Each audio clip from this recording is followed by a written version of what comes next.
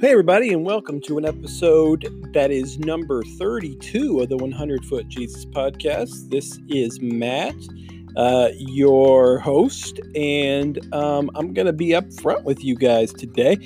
The last, whole bunch of weeks, maybe 7 episodes or so, we've started off by saying this is a coronavirus discussion-free zone. Today, it is not. Today, we're going to kind of talk about Corona. We're going to talk about COVID-19 a little bit because I just think there's a couple things that really need to be addressed spiritually. This is 100 Foot Jesus podcast, and if you're like, man, this podcast is very Christian. Well, for one, you're probably not surprised because it has the word Jesus in it. It's not the 100 Foot Jesus. You know, if your name's Jesus, this isn't like you being 100 feet tall. This is the 100 Foot Jesus podcast, and we discuss things from a biblical standpoint on this show. That's kind of how the entire audience knows it. So if this is your first time joining us, don't be surprised by that. But I feel like there are certain things, according to the gospel of Jesus, that need to be addressed when it comes to what's going on in this worldwide pandemic. Now, before I discuss this, I know one thing for sure. This topic has become political, which I'll be honest with you, even me, who I'm very leery of all politics, I've discussed this a few times on the show, I didn't think this would get political. Like, I didn't think that party lines would be drawn for this issue. But then part of me says shame on me for not knowing that. Because we're in a climate, in a world where everything has, in a way, become political. And here's the reason why, and I'm going to offend you when I say this probably, but we are in a world where we don't really think for ourselves anymore. We think of whatever that politician that has the D or the R in front of them wants us to think. Or maybe our cable news network, if you're a CNN, MSNBC person, if you're a Fox News person, you kind of think of whatever slant they do. The joke that a really good buddy of mine says is, when I say, hey, what do you think about this? And he says, well, I'm not sure. I haven't checked my cable news network to tell me what I think about this yet. Like, we typically don't think for ourselves in society anymore. We kind of wait for our cable news network or our press conferences from our favorite politicians to tell us what we think. Like, let's just go with this.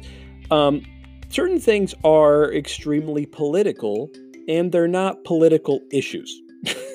Like, for instance, I can tell you which political lean you have based on your opinion on guns. Like, whether you think gun control is needed or not, or what version of gun control is needed, I can pretty much tell you what side of the political aisle you lean towards, or what cable news network you follow. Like, when there's a mass shooting in our country, and, you know, right afterwards, that's when everyone wants to give their opinions. We don't talk about victims. We talk about perpetrators, and we talk about our stance on guns. Based upon your view of that, I can pretty much tell you who you voted for in the last election and what news network is your go-to. Your view on guns. Now, is guns a political issue? I don't think so, but I can tell you which side of the aisle you're on. Based on your view on abortion, like abortion rights, women's reproductive rights, and you know, whatever it is, I can usually tell which political party you belong to or which cable news network you listen to. And I don't find this one to be political either. I think it's a moral issue. And I believe I'm very pro-life, as I know a lot of you guys would understand that. And if you're not, like, you're not my enemy by any means. But I can kind of tell which side you vote on if you are pro-life or pro-choice. Like, I can tell. And again, why is that a political thing? Not really sure. The environment. This one's the funniest part to me. I can pretty much tell what you believe about climate change.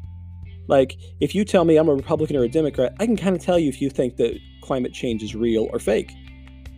Now, why is that political? I don't know. And guys, the reason is we don't really think for ourselves. We kind of adopt the views of other people. Like, typically, if someone's a Trump supporter, they believe everything he says, and they side with everything he says.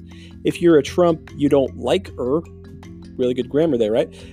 You pretty much disagree with everything the guy says. Like, he's done some amazing things, guys, and when I say amazing, because I overuse the word amazing, but he'll do some really great things that benefits everybody.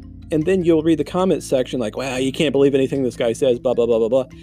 And then the exact same time, everybody's supporting everything he says. Like, everything has become political. So I'm going to talk about COVID-19 a little bit today.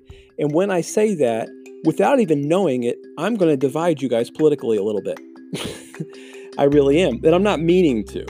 Like, I'm not meaning to do that. I don't have a political opinion about COVID-19. I promise you, I don't. I truly don't. I don't support nor negate the work of any of our governors. I don't do either one because I don't have information about what is really true about this. I don't. So please stop sending me your conspiracy theory videos because I don't know what the heck they're talking about. I don't know if they're telling the truth to me or not, and I'm not going to put forth effort and passion towards something that I don't know who's telling me the truth. I'm just going to kind of do what I do. You know what I'm saying? But anyway, today we're going to talk about COVID-19 a little bit.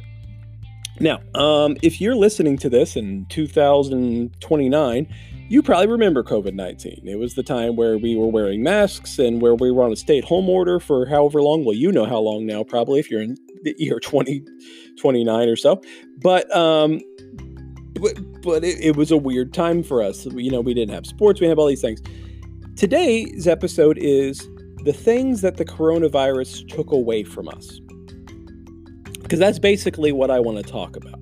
Now, first and foremost, I know one thing it's taken away from us as a world, and that is lives. Coronavirus is killing people. I live near Toledo, Ohio. In all of the state of Ohio, Toledo has the most deaths from coronavirus. So I understand that it's taking human lives.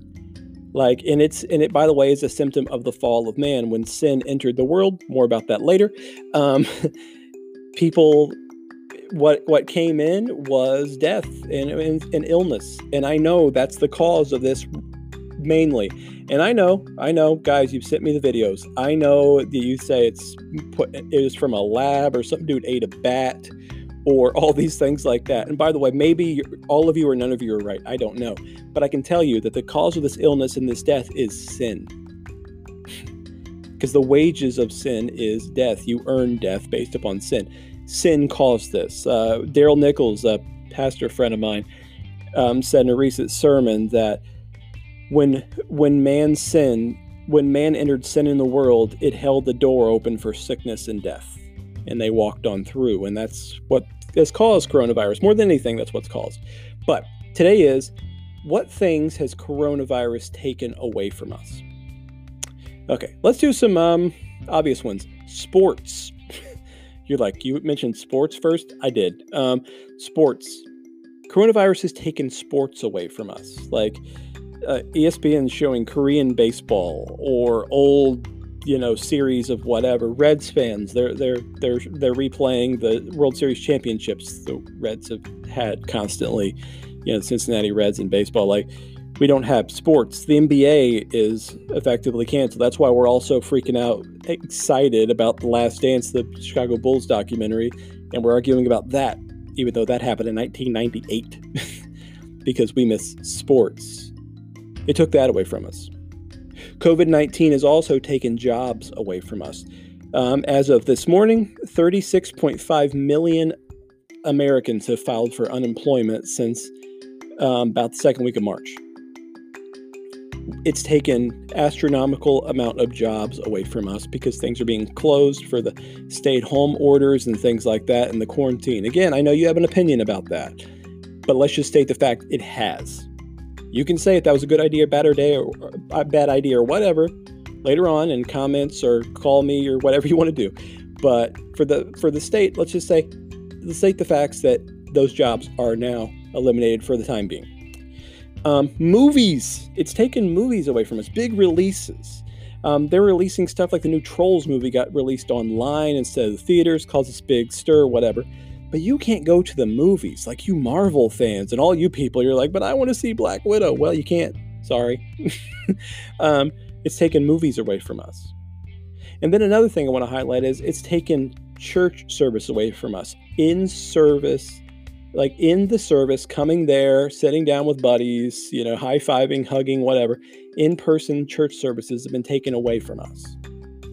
Those are the things it has taken away. So let's back up to those things I mentioned, the things it's taken away, and why these are such big issues for you, maybe spiritually.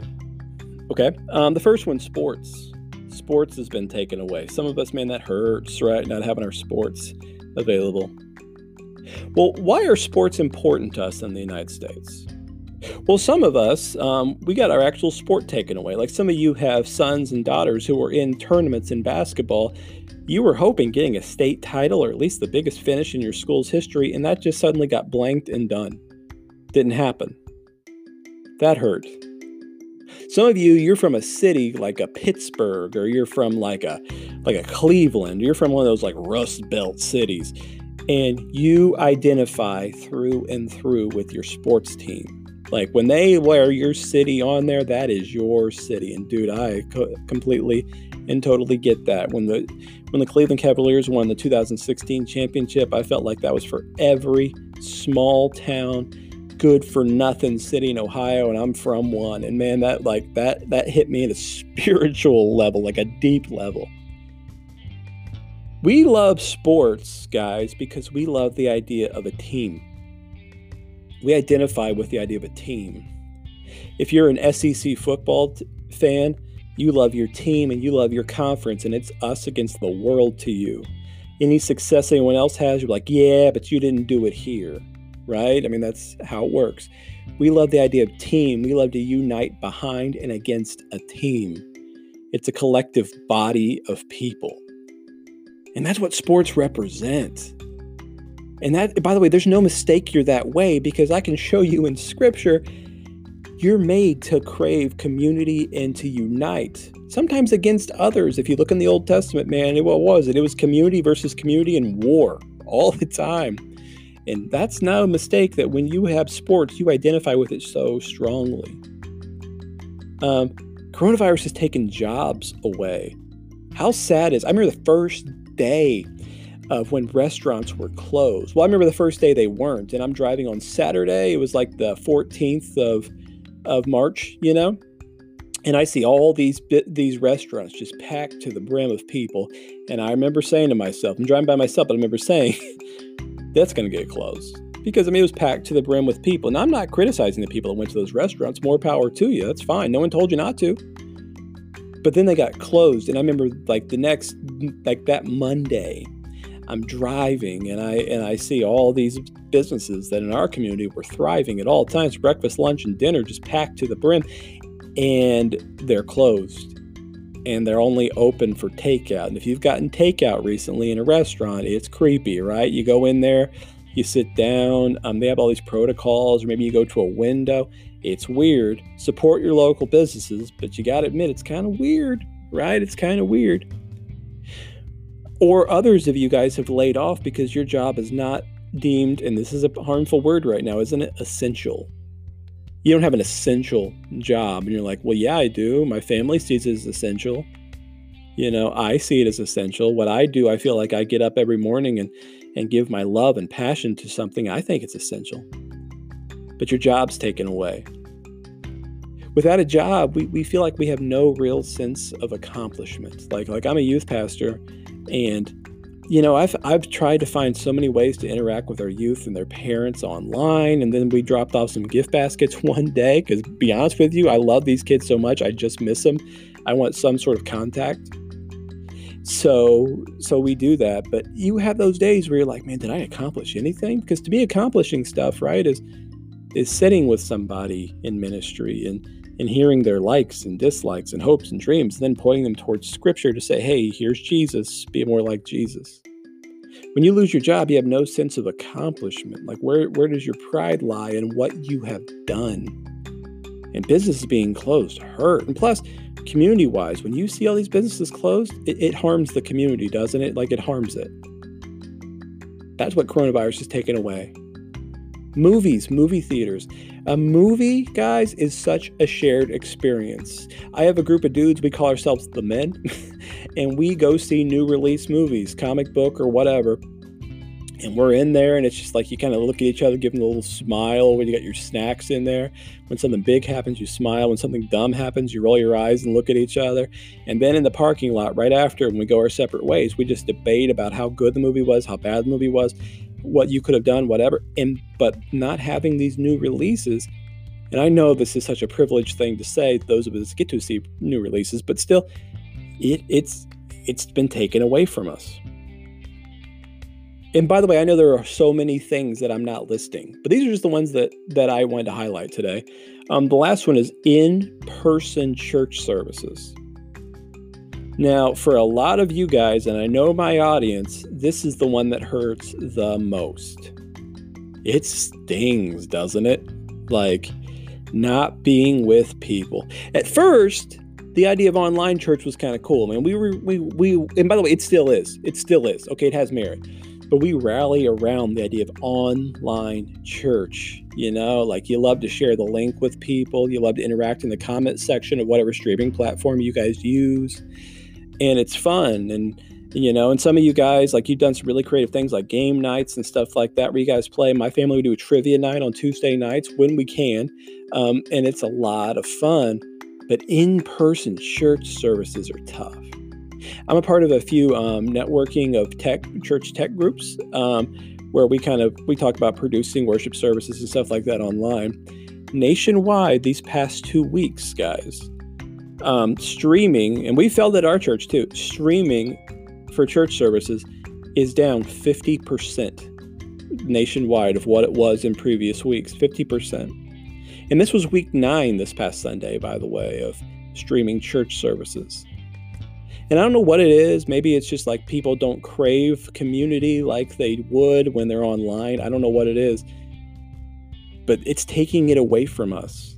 The in-person gathering of the band playing on stage and you raising your hands in worship, or you not, and you being handed a bulletin, you hugging somebody, shaking their hand, fist bumping, whatever.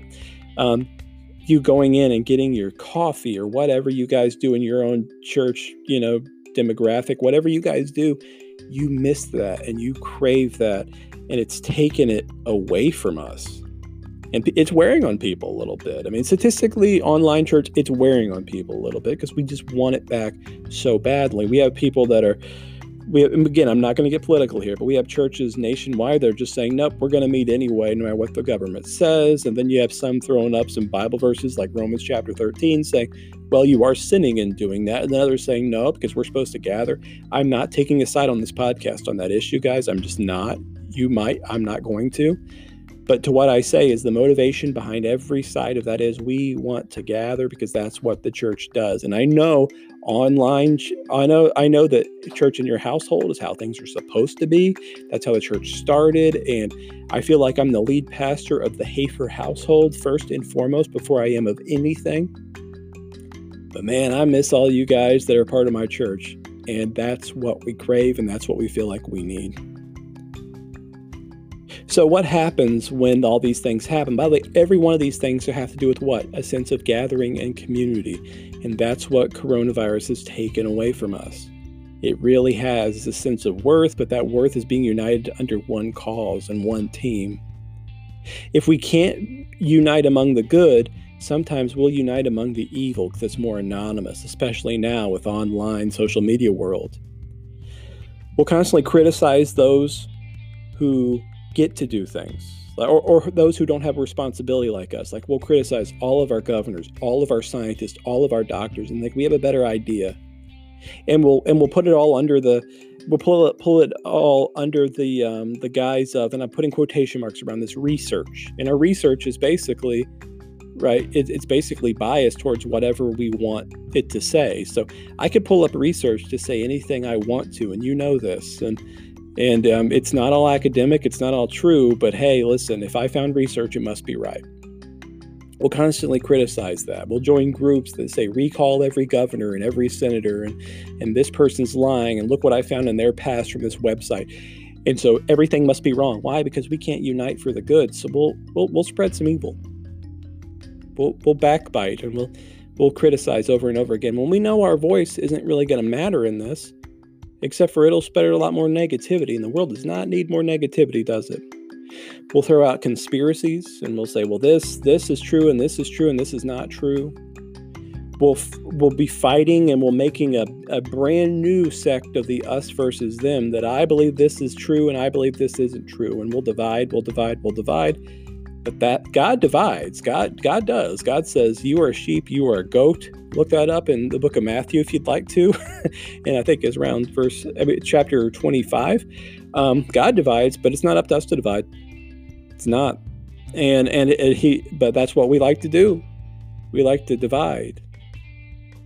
Philippians 4 tells us, consider others better than yourselves, right? Jesus washes the feet of his enemies at his very last meal. But yet, we divide. We say, well, if you disagree with me, you're wrong, and you're a dim, and you're a conservative, and you're a liberal, and we divide. But guys, we are made to gather, and that's what we're aching for. We're made to gather in some way, not in isolation. Those of you guys who struggle with anxiety, depression, you love to be isolated. We put it under the guise of introvert, but what it really is scared for human contact a lot. God creates the entire world at the very beginning. Let's back it up a whole bunch of years. And then on the sixth day, what's he do? He creates Adam. Now, everything before this, God says, it is good. He creates this thing. It is good. It is good. He creates mankind, and he says, it is very good. What's the first thing that he ever said is not good? He said it's not good for man to be alone. It's not good for man to be alone. When sin happens, all of a sudden, we notice something went wrong, because God creates man and woman, and then all of a sudden they're together. They have everything in common. But when sin and shame enter the world, she's not Eve anymore. What happens? Adam calls her. He says, well, that woman you put me here with did this. She's not Eve. She's that woman now.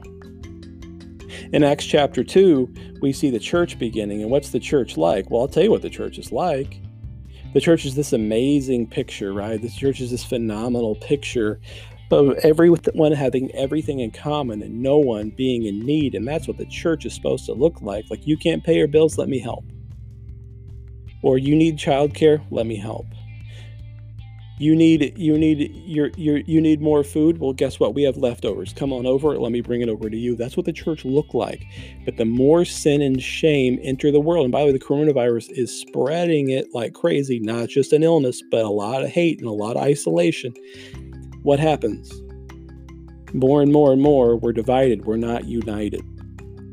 So what do we do about that? Guys, I'm no rally winner. I have some podcast that's not significant enough for you to remember the name and conversations probably. But here's what I'll say what we do with that. You pray and you unite the church the way you can. This is all going to end soon. I don't just mean the world, although maybe. I mean all this isolation, all this quarantine, it's going to end. And what are we going to be like on the other side of this? Are we going to carry over our resentment? Or are we going to carry over our idea that I missed gathering? I missed being with you. I missed sitting next to you at a ball game. I missed being in opposing cheering section. I missed arguing over if the Marvel Cinematic Universe is as good now as it was when this person was a character in it. Like, I missed that. Instead of focusing on so much of what we want to have and what we lost, why don't we think about what we do have and why we crave what we don't? God unites us.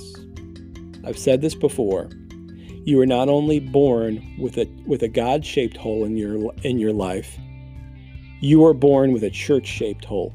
You are made to crave community. You are made to crave other people. That's why in the town I'm from, people join gangs. Why? Because the church isn't their community. The church isn't their ride or die.